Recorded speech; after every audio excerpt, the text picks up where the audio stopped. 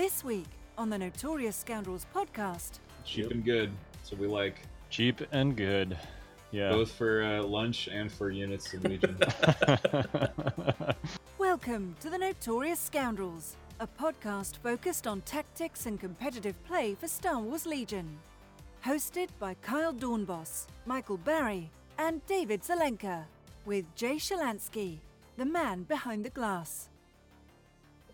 Welcome back to Notorious Scoundrels. I'm Kyle. I'm here with Mike and David. How you guys doing? Pretty good. How are you? I'm good. So I'm burning up. I'm burning up here in California. It's hot. It's 103. Ugh. Air conditioner barely keeping up. Yeah, there's a flame trooper who's sitting outside my window with an infinite supply of fuel called the sun. Me and Mr. Sun, we don't get along. We'll just say that much. All right, but yeah, we're burning up out here. It's horrible. It's pretty nice here. It's partly cloudy, 70s. It's just gross saying. here, Kyle. I'm so jealous.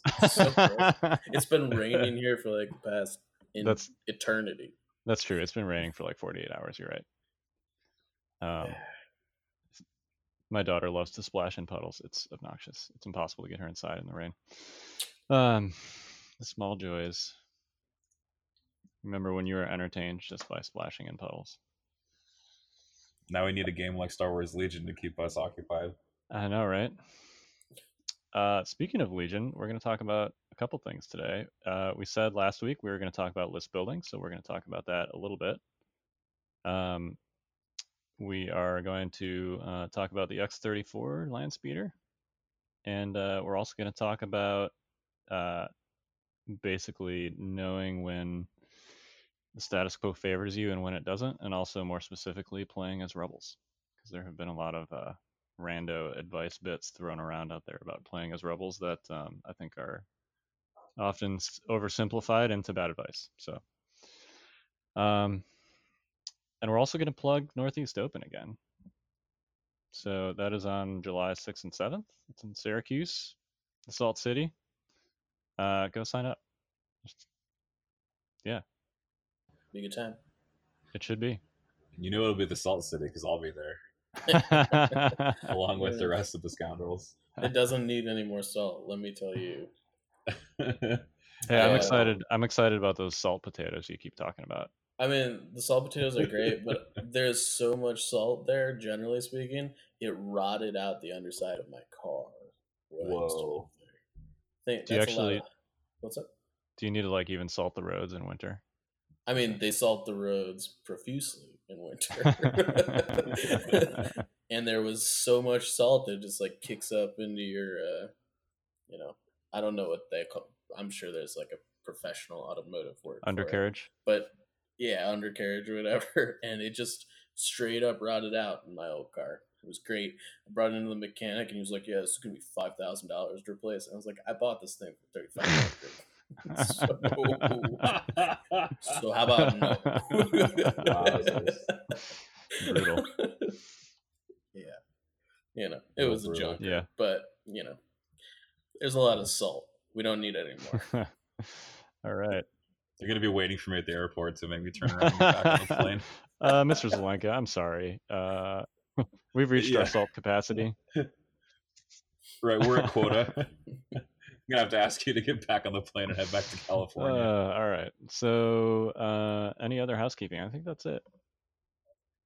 If you're in speaking of California, if you're in the Bay Area or its environs, like within 100 to 200 miles, come to Fairfield, California, where I'm going to be part of the Rally Point qualifier going on there on June 15th. It's Father's Day weekend, so come on out and spend some time with us in Fairfield playing Legion.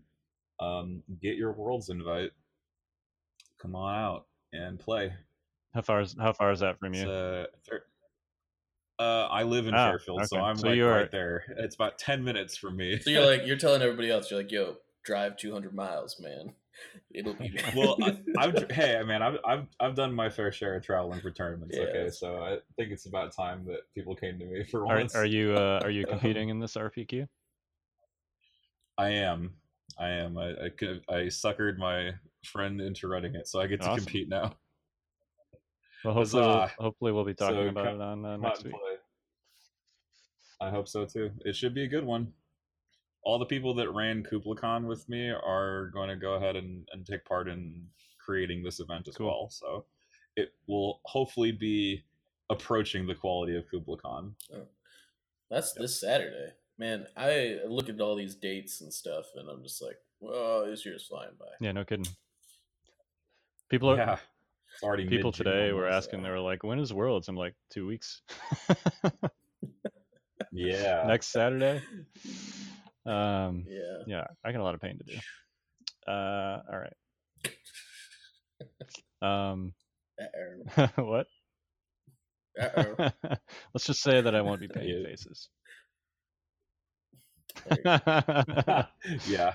Okay. That could mean a variety of things, just so we're I'm aware of that.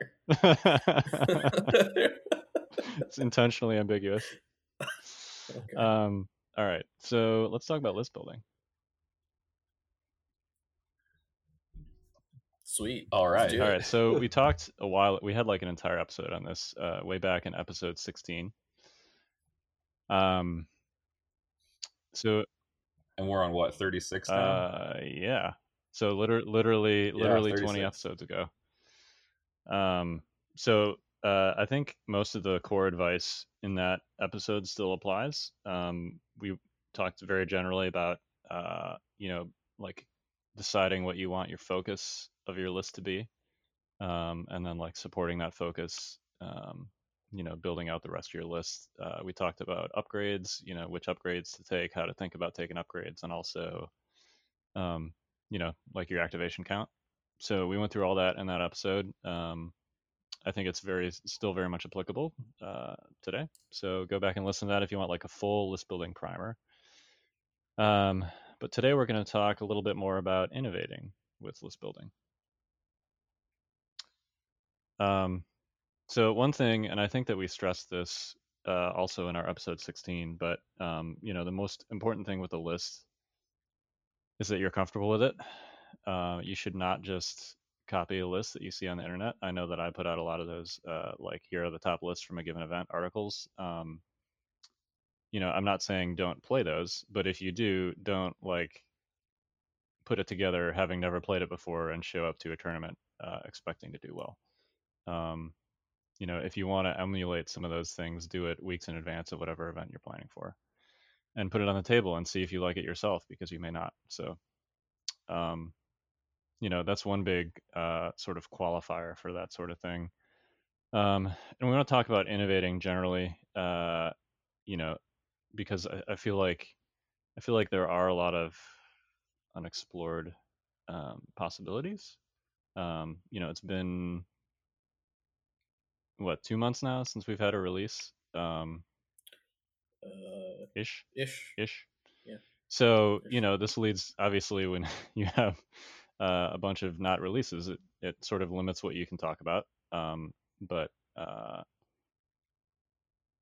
that doesn't mean that people can't figure out new things. Look at what we've already talked about, Daniel Lupo, and how he brought saboteurs to the last chance qualifier at Adepticon, and earned an invite to High Command with him, and then at High Command earned an invite to Worlds with him. So, and he surprised a lot of people with how good he was with them. I think Sabs were a unit that had previously been kind of written off by a lot of people. So,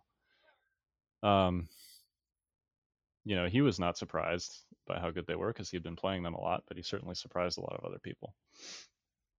So I think that there are probably still some unexplored things like that floating around. And you shouldn't be afraid to try them. Do you guys have anything in particular on that topic? I think there's just a lot of space in Legion right now to do stuff like that. There's a lot of vehicles that maybe don't get used as much as they should. Generally speaking, we talk about things like metas where, generally when we're talking about the game, we've kind of got this predefined space that we're working within, right? But there's definitely some opportunity, with comms relay shenanigans. I haven't seen anybody put like an HQ uplink in a trooper squad yet. Like that's a thing you could do to like mess with some stuff. You know, you could be putting comms relay HQ uplinks in your stormtroopers or snowtrooper squads to like get extra new ways to motivate them activations and stuff. So I'm pretty sure that's just face up order tokens. It's not if Darth Vader issues the order. Yep, that's right. And there's a lot of stuff like that I don't think people have played around with a ton. So backtracking from there just a little bit, right? Kyle, you talked about the predefined space, and Mike, you did too. So we have like this predefined space, right, which we call the meta. So there's like some fundamental assumptions, right, about list building, which is sort of like, well, 3 snipers is it, or whatever, or Luke is it, or whatever. And what we're, I guess, looking for when we innovate is we're just sort of looking through all the cards in the game, and maybe just juxtaposing some cards together. For example, like you mentioned, HQ uplink and comms techs with snowtroopers, right?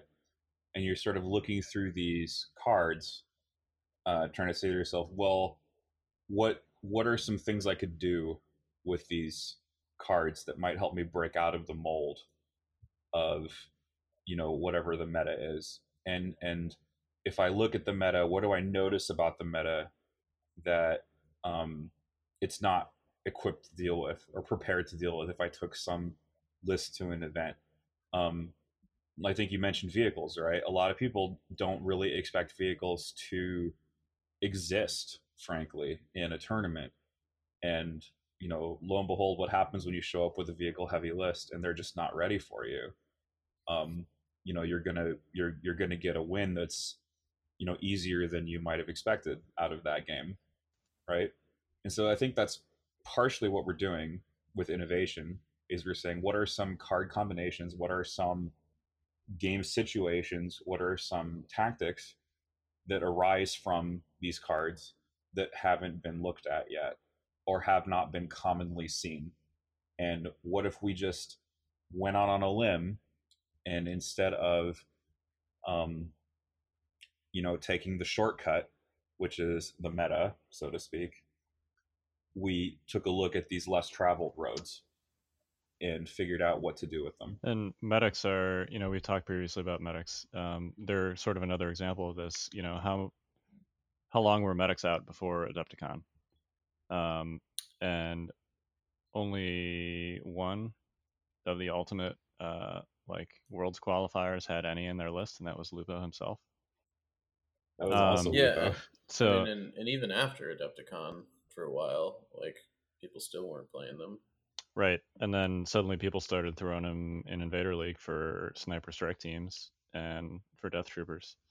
And suddenly everybody's like, oh, you probably should have at least one medic in your list. And I think that's also true for Rebels. I've been running one medic in all my Rebel lists, if not two, basically since Adepticon, and I don't think I can go back. So that's an example of something that was an option, since January.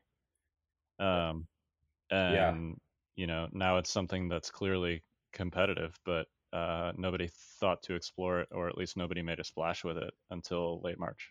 So, So it took one skillful player with enough enterprise and enough drive to take these previously, low status, I guess, upgrades, and go into the lab, for lack of a better term, go into the laboratory, play the combination that he saw, and play it until he got extremely good with it and could beat other people near or above his skill level. And then he went and got a couple of big results with it, and it caused a fundamental shift in the way the game is now played. Yeah. So kind of taking a little bit from Magic here, a lot of so for like professional Magic, when you're like testing new decks and like new things that are innovative, um, they generally create something that they call the Gauntlet. And the Gauntlet is essentially all of the air quote meta decks that you would need to be able to deal with. Um, and I think that that's a good litmus test for, whenever you bring something in that's new or innovative, you need to also make sure that it can hit the litmus tests of being able to deal with the current meta. Otherwise, it's not going to pan out very well for you. But Right. Like uh, if you're trying to innovate, one of the first things you should probably test that idea against is core span with 3 snipers. right, yeah. If you can't deal with that, then chances are whatever you're innovating is not working. And it's possible that you just didn't figure it out yet, right? Like you took ATRT flamers, but didn't think to put HQ uplinks on them or something like that, and small adjustments like that can really make or break a list and whether or not it works in certain situations. Yep. Built into that also is the willingness to lose repeatedly, because that's kind of what it takes ultimately to figure out if an idea is worthwhile or not. I think that that's actually a really interesting thing about this game. And I actually, Screwtape was talking about it a little bit on the Discord a while ago, in that like innovating like one thing takes like 20 hours to really do even like marginally right? Like you really need to be able to get like 8 to 10 good games in with a certain, trying to do like a certain thing to figure out if it's potentially good or not. And it's a lot of time to invest in something that you're not sure could work. Right. Yeah, it's easy for us to say to do this, but most people can't play 3 games a week. Right. And like even if you're playing 3 games a week, like you're still looking at, you're gonna have to do that a couple weeks in a row before you're not even sure if this is gonna be a thing that works out for you or not. Yeah, I only manage 1 game Yeah, a week, honestly. I mean, I think that most people are in that boat. Right. I would imagine your average Legion player probably averages maybe like once every 2 weeks or something like that. That's likely, yes. But it's just there's a big time sink into it, and I think that that's why people also gravitate towards the meta lists, because it's easy and it's accepted, and you don't have to spend 30 hours figuring out if it works or not. Right. It's a template that someone else has already demonstrated is successful. So it doesn't. I can think of something Yoda said here. If you take the quick and easy path, you'll become an agent of evil. That's very much applicable to the situation that we find ourselves in. It's good to be a Sith Lord, I suppose, man. Darth Vader's still good. You heard it here first. Yeah, what's the master? Is the dark side stronger? Stronger? No, easier. Yes. But not stronger. Easier, more seductive. Yes. Super applicable. Speaking of vehicles, so I actually briefly want to hit the tank real quick before we get the X-34, because you just piqued something in my brain as like unexplored. This was again popping around the Discord today, which, by the way, if you're not in the Discord, it's a great place to talk about Legion. And in my experience, it's I think it's actually the most positive forum for it, more so than Facebook and the FFG forums. So yeah, if you're not in there, come in there. We're hanging out and talking about Legion. So anyway, tank discussion was popping around the Discord today. And I think I actually agree with some comments the infamous Hofburger made, the burger, which is basically that the budget tank, like the bare bones one with just the aim pilot, is a little bit unexplored. Run it with Astromechs. Those things are only 9 points for Empire. And just shove it in your opponent's face. See what happens. So it's just the tank and RBAB. Just the tank and RBAB. Yeah, I think it's 160. For 160. That's pretty good, actually. Now that So I will say it. that somebody, this was actually in our Huzzah RBQ a couple weeks ago. Somebody used that against me, and I did find that it was definitely easier to kill because it was easier to get flanking shots, and I also was able to get Luke up in there because that thing has to get basically within range 2 for its full dice pool. Yeah. So it's definitely easier to kill, but it's also much lower points investment than most other vehicles that are that tough. So yeah, give that a shot. But I know we have a lot more to say about the X34, but I wanted to briefly that was bouncing around today. So ideas for next week. Plant the Yep. seeds here. That's good. Plant the seeds. All right. So let's talk about the X34. Yeah, let's talk about this thing. This is kind of your baby. You wanna take it away? Man, it's bad because I've been neglecting it. I haven't played it since Crit yeah. I actually haven't played. I haven't put it on the table since that. Permanently scarred by that experience. I think so.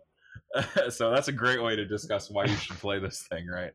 Anyway, yeah. So I wrote like a ton of articles on Yavin Base about the X34 and how to play it essentially. Where to start? So I guess we should start with the T47. Whoa! It's the other heavy. It's pretty overcost. The X34 is not that way. The upgrades are a little bit overcost, but the chassis is correct. It's 75, and once you stack a bunch of upgrades on it, it can do pretty good damage for about 150-ish points. I think there's two builds where you get the best combination of damage and points and value for points. I think those builds there's the budget build, which is just the blaster and the gunner for 138, and the cover pilot, of course. You should always take the cover pilot unless you have a very, very specific reason to take Rider, which is the slow pilot. I call him the slow pilot because no one ever really uses it. No one ever really uses it to bump it up to 3, although you could. But you take the cover pilot, you take the Mark II. That's kind of like the fundamental thing. The Rhodian sometimes is redundant, but if you're not taking the rocket crew, you should probably take the Rhodian crew because that gives you a little bit of extra punch at range 3. Yeah, so 155 for the heavy for the rocket and the Mark II. Pretty good, man. It's like 5 average hits. It's dope. That's actually does hurt. Range 3 version. Right? Yeah, that's the range 3 version plus the rocket launcher plus the A300. What's that come to, like in points? That's actually 164. Okay. Not terrible. Sorry. With the cover pilot, so not terrible. But we're talking like entering Luke territory. Yeah. For cost. So I guess that's a great thing. Why would I take this over Luke, right? Well, the two big things. One, it's really cheap to heal because astromechs are only 8 points for the rebels, and that's really, really good. Plus, it projects force at range 3, unlike Luke, which projects force at melee essentially. Because Luke's best weapon is his lightsaber. His force projection is really like range 2, right? I mean, yeah, because of charge. Yeah, that's true. Because of charge and force push, yeah. You can drag things in with you with force push. The other reason is that it has really good static defense. I think for a heavy, it's got cover 2 and has some armor. It's not like the armor with no cap, but it's still pretty good. And why would you take it now? I think the best thing is that Death Troopers don't really have access to crits. They don't surge crit, and they produce a lot of hits really easily. They don't produce crits that easily. And if you only have to make one save, if they only produce the crit from the DLT, then you heal it with your astromech, and you're like, fantastic. That was a Death Trooper shot that didn't hit my Rebel Troopers. I mean, it's essentially got cover 4. against things that have low impact. Yeah, exactly, and it's very defensible. Yeah, I was just gonna say the Death Troopers are a great example because they have only 7 dice. It's very high quality dice with rerolls, but it's still just 7 dice, which is going to generate less crits than something like a Z6.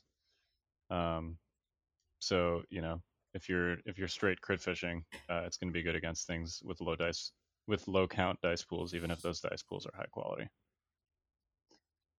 Yeah, it also saves better than an ATRT. It has defense. I mean, surge. that's not a high bar. It's not. Yeah. I mean, that's right. not a high bar, but for rebel heavies, like that's at least in line with the other stuff. Yeah, it's literally Yeah, it's literally twice that's as likely to save as the ATRT. Yeah, so there's that. 150 points better. It can transport heroes. I've used this to some success, and I've heard some other people using it with success. With Han mainly. Han, I think of all the heroes, needs the most positional help because of his lack of a charge keyword. Relentless or So steady. I got thinking about this today. Sure. Chewbacca?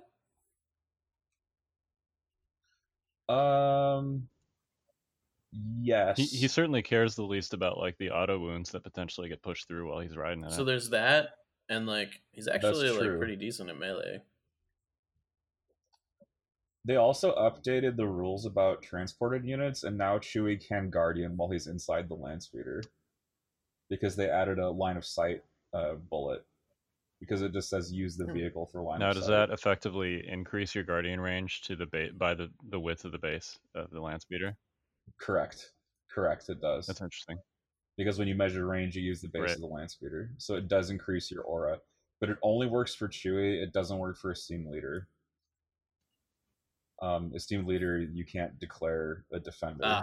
Sure. Right, because Esteemed, you don't get to use because the rider is not the defender. Yeah.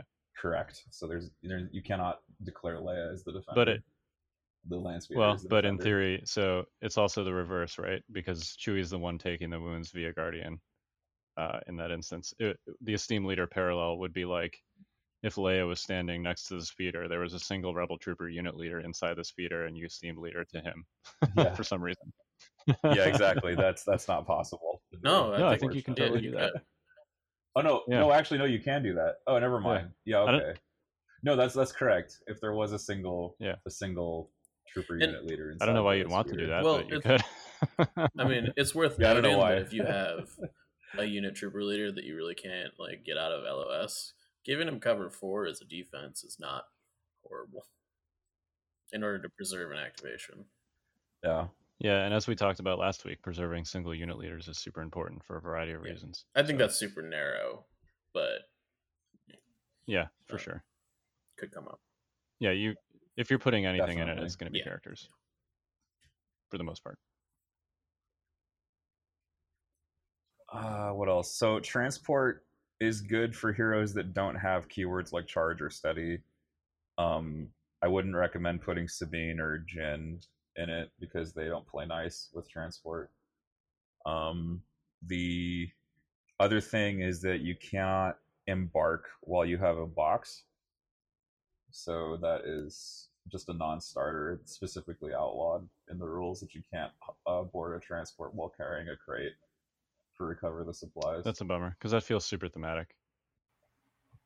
Yeah, like if Jin infiltrated somewhere and then you could hop into the transport with the box in tow, that would be just really cool and thematic. But I think it's just too ridiculous. Well, it's too fast.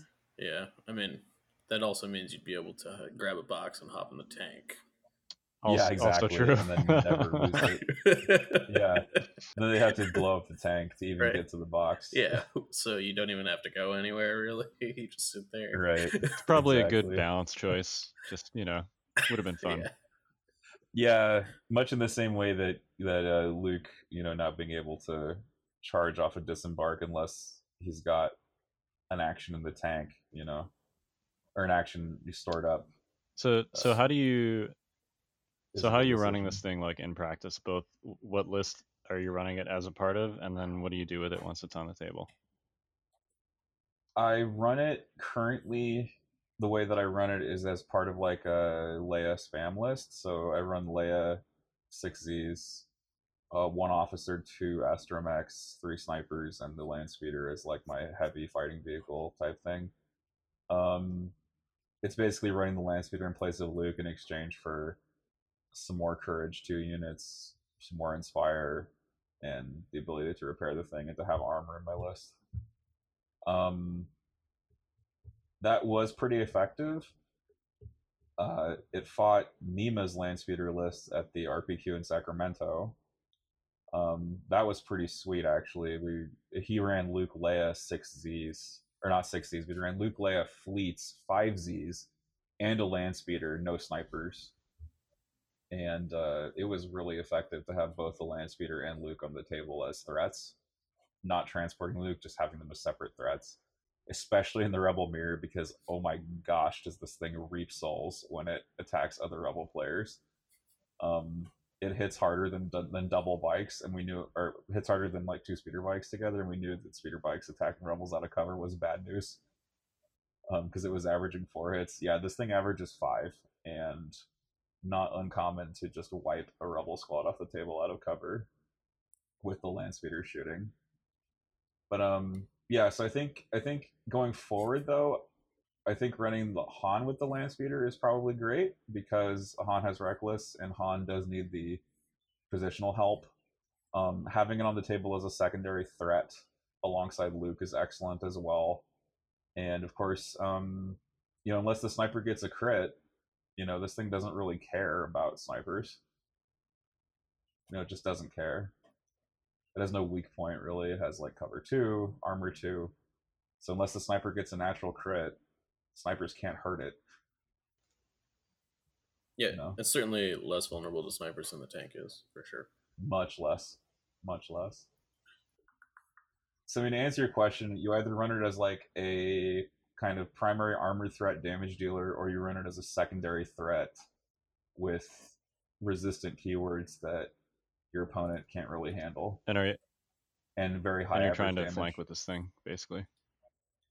Absolutely trying to flank with it. You're also trying to break through with it because it's fast when it wants to be. So are you typically, obviously you have to take the compulsory move, but then are you ever moving after that, or is it aim shoot as much as possible? Aim shoot as much as possible, because your compulsory move will get you there anyway. The only time I think I ever willfully move with it is if I'm turning around, or if there's 3 cases. I'm either turning around to attack something that I drove past, I'm pivoting to get the hard point on target if my compulsory move couldn't get me there, or I am deliberately double moving to break through or deposit a hero on a flank. But almost all the time, it's compulsory move, aim shoot. It does also work a trigger on vehicles. There's builds that really do well against vehicles. You take the M45 and the uplink, I think, to do the recover thing. It's kind of like they took Beatdown and turned him into a vehicle. Well, I mean, it's because the M45 is literally it's the same dice pool as Beatdown, right? Yeah. Same keywords too. Same keywords too. It's Beatdown, but it's 6 more points. Yeah. With no extra wound. Well, it's on a much hardier platform. That's fair enough, yeah. Much hardier. So that actually does really work against vehicles, especially with the A300 as well, because you're rolling like, with the rocket launcher, you're rolling like 2 black, a red, and 7 white into a vehicle at range 3. You're gonna get crits. Like, yeah, that's 10 dice. I like the Beatdown build just because I think being able to keep the land speeder out at range 4 is pretty huge. I agree as well. I think that's another way that it's very effectively used, especially with the cover pilot, just because it's got cover 2, and so DLTs are doing nothing to it. Yep. The only thing that can pen it at range 4 is natural crits or the ATST, really. Yeah, or something like maximum firepower. Yeah, exactly. So let's see, what else do we have here? Oh yeah, there's the overhang question. So repulsor vehicles are in this interesting place. They used to be not allowed to overhang things. You had to have the base completely on something. You couldn't hang any part of the base off a surface. Now, though, they changed it. I think the rules says when a unit performs a compulsory move, this is quoting from the latest rules reference, the bases of the minis in the unit, I guess they're accounting for speeder bikes, can partially overhang ledges as long as each mini is stable and not precariously placed. So that essentially means as long as it balances on a surface and is not gonna like fall off, obviously, you can totally put it there and it's legal. Of course, the fallout of this now is that things are gonna have trouble entering melee with you if your base is like hanging off the edge of something. Yeah, so we talked about this. You had a game with Nima, I think, in one of your RPQs where there were the X34 was overhanging, and Luke could, contact it physically with his model, but because the base wasn't on the table, he couldn't actually go base to base. Right. The situation was essentially that my land speeder was like half of it was on the ground, and then the other side of it was stuck on a side of a cliff that it could ignore with speeder 1, and the middle section was suspended in air. And where Luke wanted to go, because he needed some range for force push and some other positional considerations, where he wanted to be, his base could not touch my base. And so then the question arose, well, if like Luke is like the model's like practically inside the base of this land speeder, so one, could Luke's base go underneath my base, and therefore he would be quote unquote in base contact with it? And I think the answer was the rules as written don't support that. I think physical contact is the bar. Unfortunately, I am inclined to agree. Yeah, and we actually, so I don't know how you guys ruled it there, but this came up, and a lot of people were asking about it also in my game with Kingsley, because I had Bosk on a small box essentially, and there wasn't enough room physically to put another model next to him. But we discussed, he was playing Sabine, and we discussed actually even before he moved Sabine, he's, can Sabine melee him in this situation? And I was basically like, I think it's kind of stupid that she can't. So, we'll agree that she should be able to. So, I think rules is written, like you have to actually be base to base. But personally, I think if you can stick your head up someone's ass, you should be able to melee them. So, yeah, we ruled it the same way because I honestly like I knew that I could say no to Nima and that the rules as written would support me, but I knew that I did not want to gain the upper hand on him via that method because just looking at it, it made no sense. Yeah, it's like Luke is like hip thrusting your X34, and yet he can't hit it with his lightsaber. Yeah, he was like if I would try to compare it in real life terms, I think he was less than 2 feet from the nose of this thing. Like obviously he could hit it in melee. Come on. Yep. But yeah, rules is written. Technically it's got to be base to base. So we'll see if the overhang rule leads to any eventual changes on that. But at least at the moment. Yeah. So your mileage may vary. Just if you're going to use melee characters, just look out for that because that's something your opponent could do. I think is ultimately the lesson until we get some dev clarification on it. And as an X34 player, that's something you can do too. And I've seen similar abuse with the tank. If you can balance the tank where half of its base is hanging off a ledge, guess what? You're screwed, you gotta go around the back or something. Yep, exactly. And then, of course, you're in melee with a vehicle, so you're not engaged, and everybody else can shoot you. So it's even worse. So you got anything else on the X34? Oh man, well, there's plenty to read in the guides that I have at yavin-base.blog. It's a series called Ground Sliding, so I think I go into pretty good depth about how to use the darn thing, apart from what we've talked about here. we kind of covered some of the more like hard to put into writing kind of things.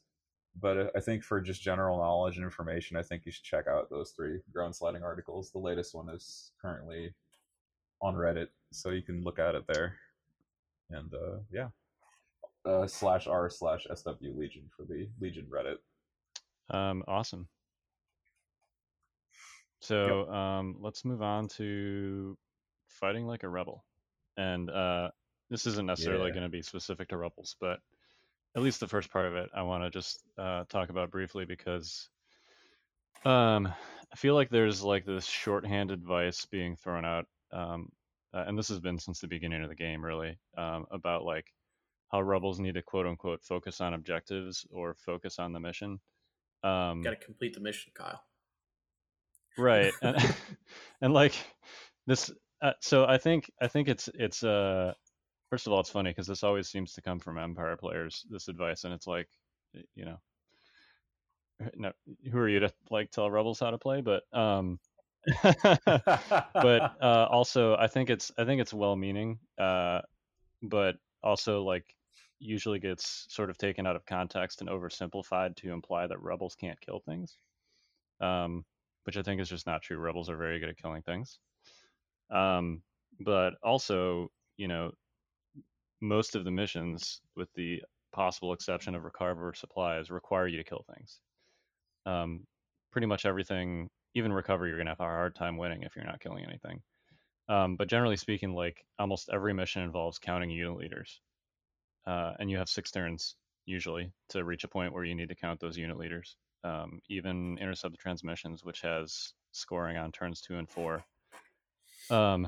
If you have more unit leaders at the end of the game than your opponent at turn 6, and you can score that middle objective, then you can concede the first 2 scoring turns and usually still win. So, which I do all the time, because we talked about this already last week, but yeah. So, you know, it's like the shorthand of focusing on objectives, I think, you know, like you need to kill things to actually win objectives for the most part. Recover the supplies is really the only objective where you can like credibly steal a win and have almost all your stuff die still. You know, moisture evaporators in a competitive game usually comes down to, we use the shorthand at MOV a lot, but basically points killed, because for the most part each player has 2 quote unquote safe vaps. And you know, it often ties on victory points, which means it goes straight to points killed. And then, as mentioned, the other ones all involve counting unit leaders at the end of the game. So you got to kill things. But luckily, rebels are pretty good at killing things, at least in my opinion. That's what they do. They're terrorists. That's their bread and butter. Yeah. You know, like they get your AK-47s out. Come on. So I would say if rebels have a design philosophy, it's that they're fragile, but they also have extremely efficient attacks. Now, many of those attacks are short-ranged, right? Fleet troopers are a good example. Fleet troopers are the most efficient unit in the game besides an ATRT flamethrower for killing troopers. Right, I was just about to mention fleets. I think they're like you said, they're like the most offensively efficient unit in the whole game. They are range 2, which is limiting, obviously.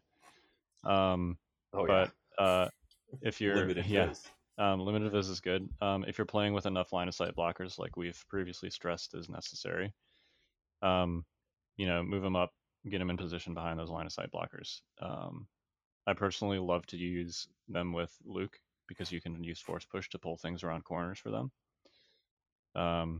into standby, or, you know, even do it before they stand by and just take a turn later to shoot them if it's a unit that's activated already.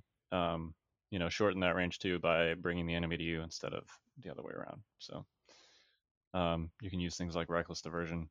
You know, Han is great with fleets because you can force your opponent to shoot at something other than the fleets, something much less valuable. So strict orders is good with fleets too, because a lot of times they'll try to suppress you from out of your range to stop you. And guess what? If you have a face up and strict, you don't care. You know. So yeah, just as a general concept, you know, when you hear the phrase "focus on objectives," I mean, like that doesn't mean that you shouldn't still try and kill stuff. Yeah, whoever says that, I just imagine they have this like diabolical look on their face, and then in parenthesis it says, "So I can Yeah, kill right. you." That's almost like dark You side know? advice, right? Like you're not powerful Yeah, enough to confront me. You should just hide and hope to win by right. objectives. That's yeah, it doesn't work. Yeah, nonsense. I mean sometimes it works, but it definitely is not like Yeah, a good plan to go into a game with. And probably not very fun either. no, So yeah. But let's talk about, so this kind of segues into the concept of like recognizing when the status quo favors you and when it doesn't, and the concept of beatdown versus control, which I think is a Magic term, which actually I don't play. But I know you do, Mike. So do you want to talk about those two terms real quick? Yeah, so generally speaking, when you're playing the beatdown, you have determined that you need to be like aggressively attacking. You're in the position to drive the game, right? And you really need to kind of like, I don't know, in game terms, like it's, you have to move up and make a play on the objective, right? Or move up and make a play on killing your opponent's units. It's generally more likely unless you're playing recover the supplies. In a control state, you're kind of just like looking to preserve the status quo. I've got 3 boxes on recover the supplies. They're all behind a line of sight blocker. I'm looking to, not get murdered. I've got my moisture vap sabotaged, and I'm blue player, so I'm gonna hide all my dudes and wait for you to come to me. Those are example of like control situations. And on the opposite side of the fence, if you're red player and on vaps and you can't see the opponent, you have to make an aggressive play. You've got to be the beatdown. And knowing, and those are clearly like very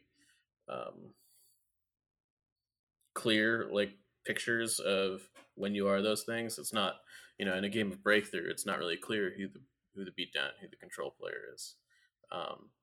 But what generally is evident is that you both can't be the beatdown player. Somebody should be in the driver's seat for kind of being aggressive and progressing the game along. That's not to say that you should cease to be aggressive, because killing your opponent's units is like always a good thing generally. But overall, that's kind of what we're talking about when we're talking about beatdown versus control. Yeah, what's the quote? If you're both jousting, one of you is wrong, which means that if you're both being aggressive, one of you's doing it wrong. Yeah. And I think that like there are certain game modes where that might not hold completely true. Like for instance, in breakthrough, sometimes you like really you need to like move forward and shoot, right? Yep. But I will say, right. A really good example of this was at the LCQ. My last game of the day was a breakthrough, like Empire Mirror, and I did nothing but double move my units that game pretty much. And I had 8 units in the end zone at the end, and a lot of them were like single trooper leaders. But he had spent so much time shooting at my dudes, that he couldn't contest. He couldn't get things into the breakthrough zone. And in that situation, it kind of turned out that like he was acting as the control player when realistically he maybe should have been the beatdown. So. Right, and control player doesn't always necessarily mean Right. defensive either, right? Like in that situation, I would argue you were the control player even though you were moving up, because you recognized, that if you didn't kill enough of your units, you were gonna have. Yeah, and I mean, like the analogy is not like as sound in Legion terms as it is in Magic terms, in the sense that like, right, like a beatdown. Generally, when you're on the beatdown, like you've got a mono red deck and you're slinging lightning bolts at your opponent's face. But yeah, I mean, that's certainly true. Well, and Legion is an interesting example for this, because you can also sort of tailor your lists to be better at one of these two things, right? Like I would say that a saboteur list is a control list, for the most part. because you're much better defensively. You're much better if you're already holding the cards and your opponent has to take them from you, right? Whereas something like, my sorry about the barbecue list with 3 flamethrower ATRTs, that's a beatdown list, because it's very good at getting in your opponent's face, and not very good at staying in cover and making your enemy come to you. So yeah, that list can't really play defensively because it's got a limited those RTs have a limited lifespan because of the DLT, right? So yeah, no, but that's right, that's the point though. Like you're trying to run 18 armor wounds in your opponent's face and be like, can you kill this? No, right. I win. Yep. Essentially, that's a very simplified version of what's happening, but Yeah, I mean, you're forcing the beatdown game state regardless of the Right. objectives and regardless of the battlefield conditions, right? Like Yeah. your goal from the thing about that though is that a list like that can't flex, right?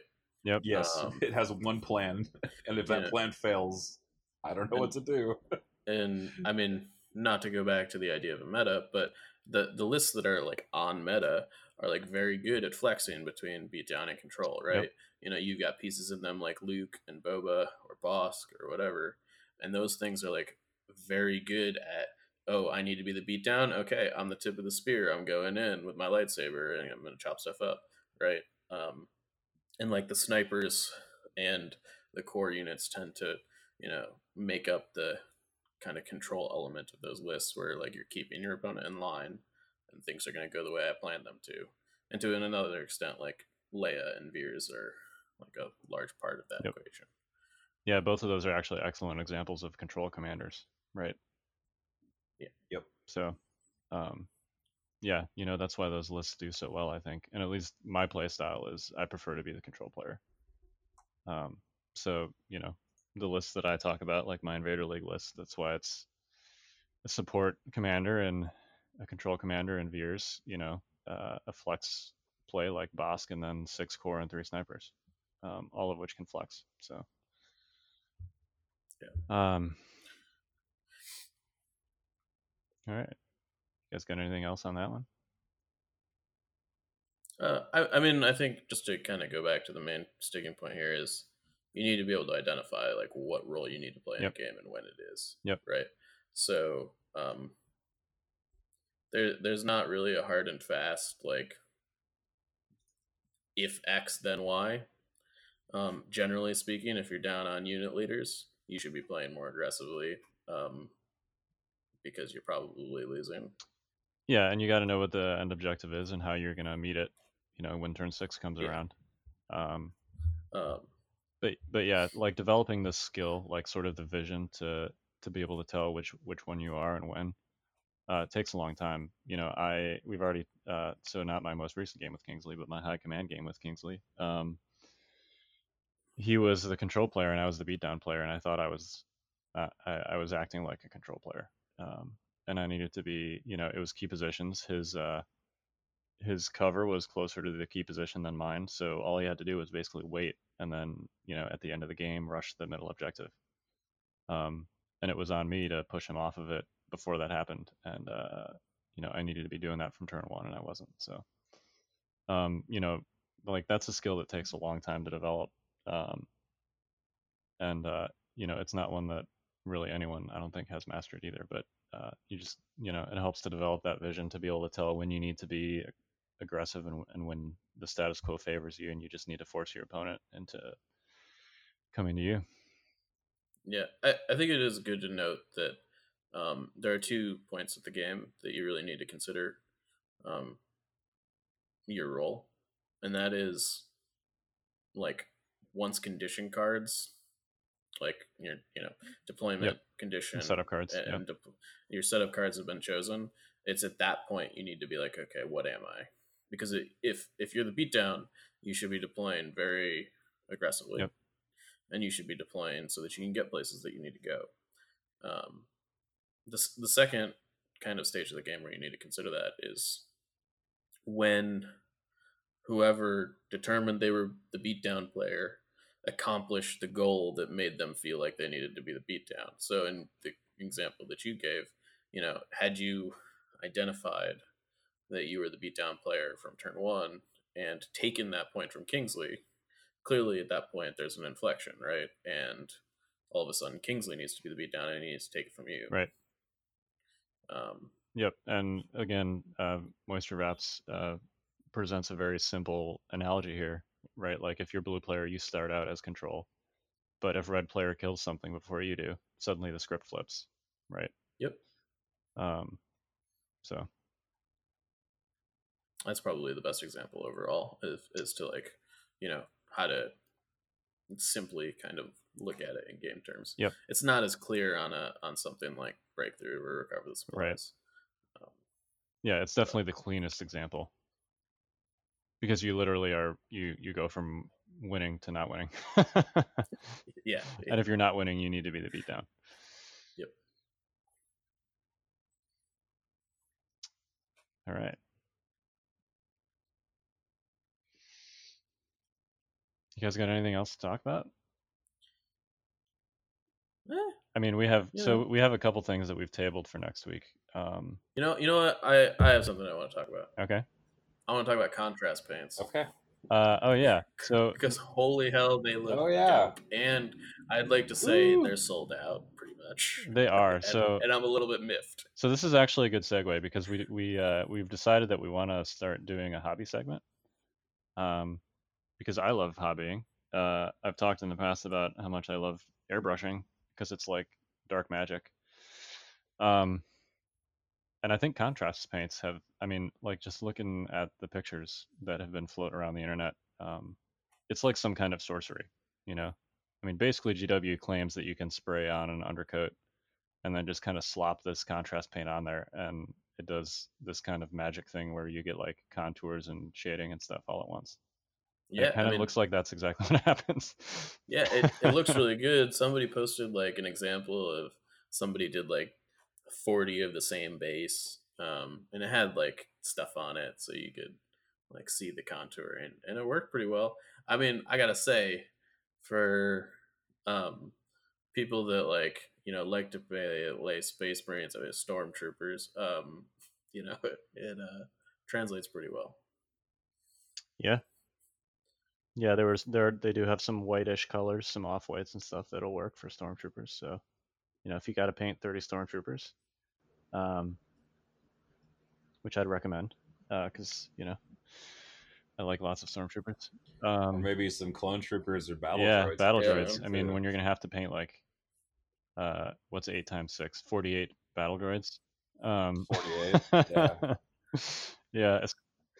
Tan contrast. Hey man, go. that's just your core options. So. Yeah.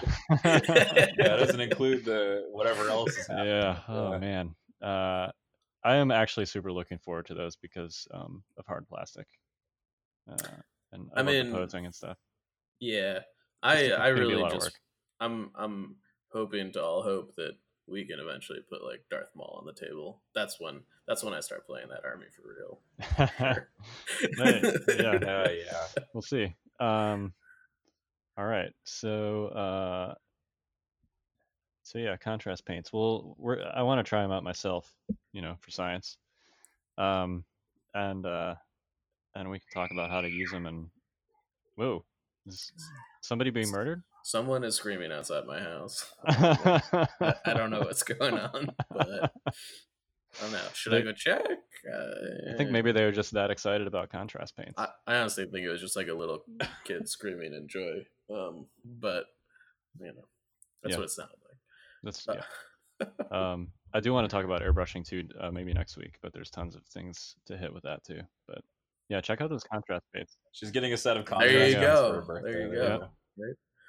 Ta-da! All right. There's one more thing I wanna briefly plug. Since you were plugging your X34 articles there, David. Is my so I know I have been slacking on the unit guides recently, but up still on Never Tell Me the Odds is basically I call it the damage calculator, but it's essentially like an attack pool simulator tool. You can put in like all the dice and stuff from an attack, other variables, cover, dodge, pierce, pretty much anything you can think of.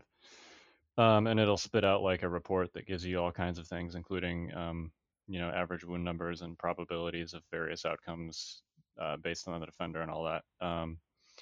So yeah, if you I don't have an X34 article up. Obviously, David does, but if you want to know about like those three of them, Three of them.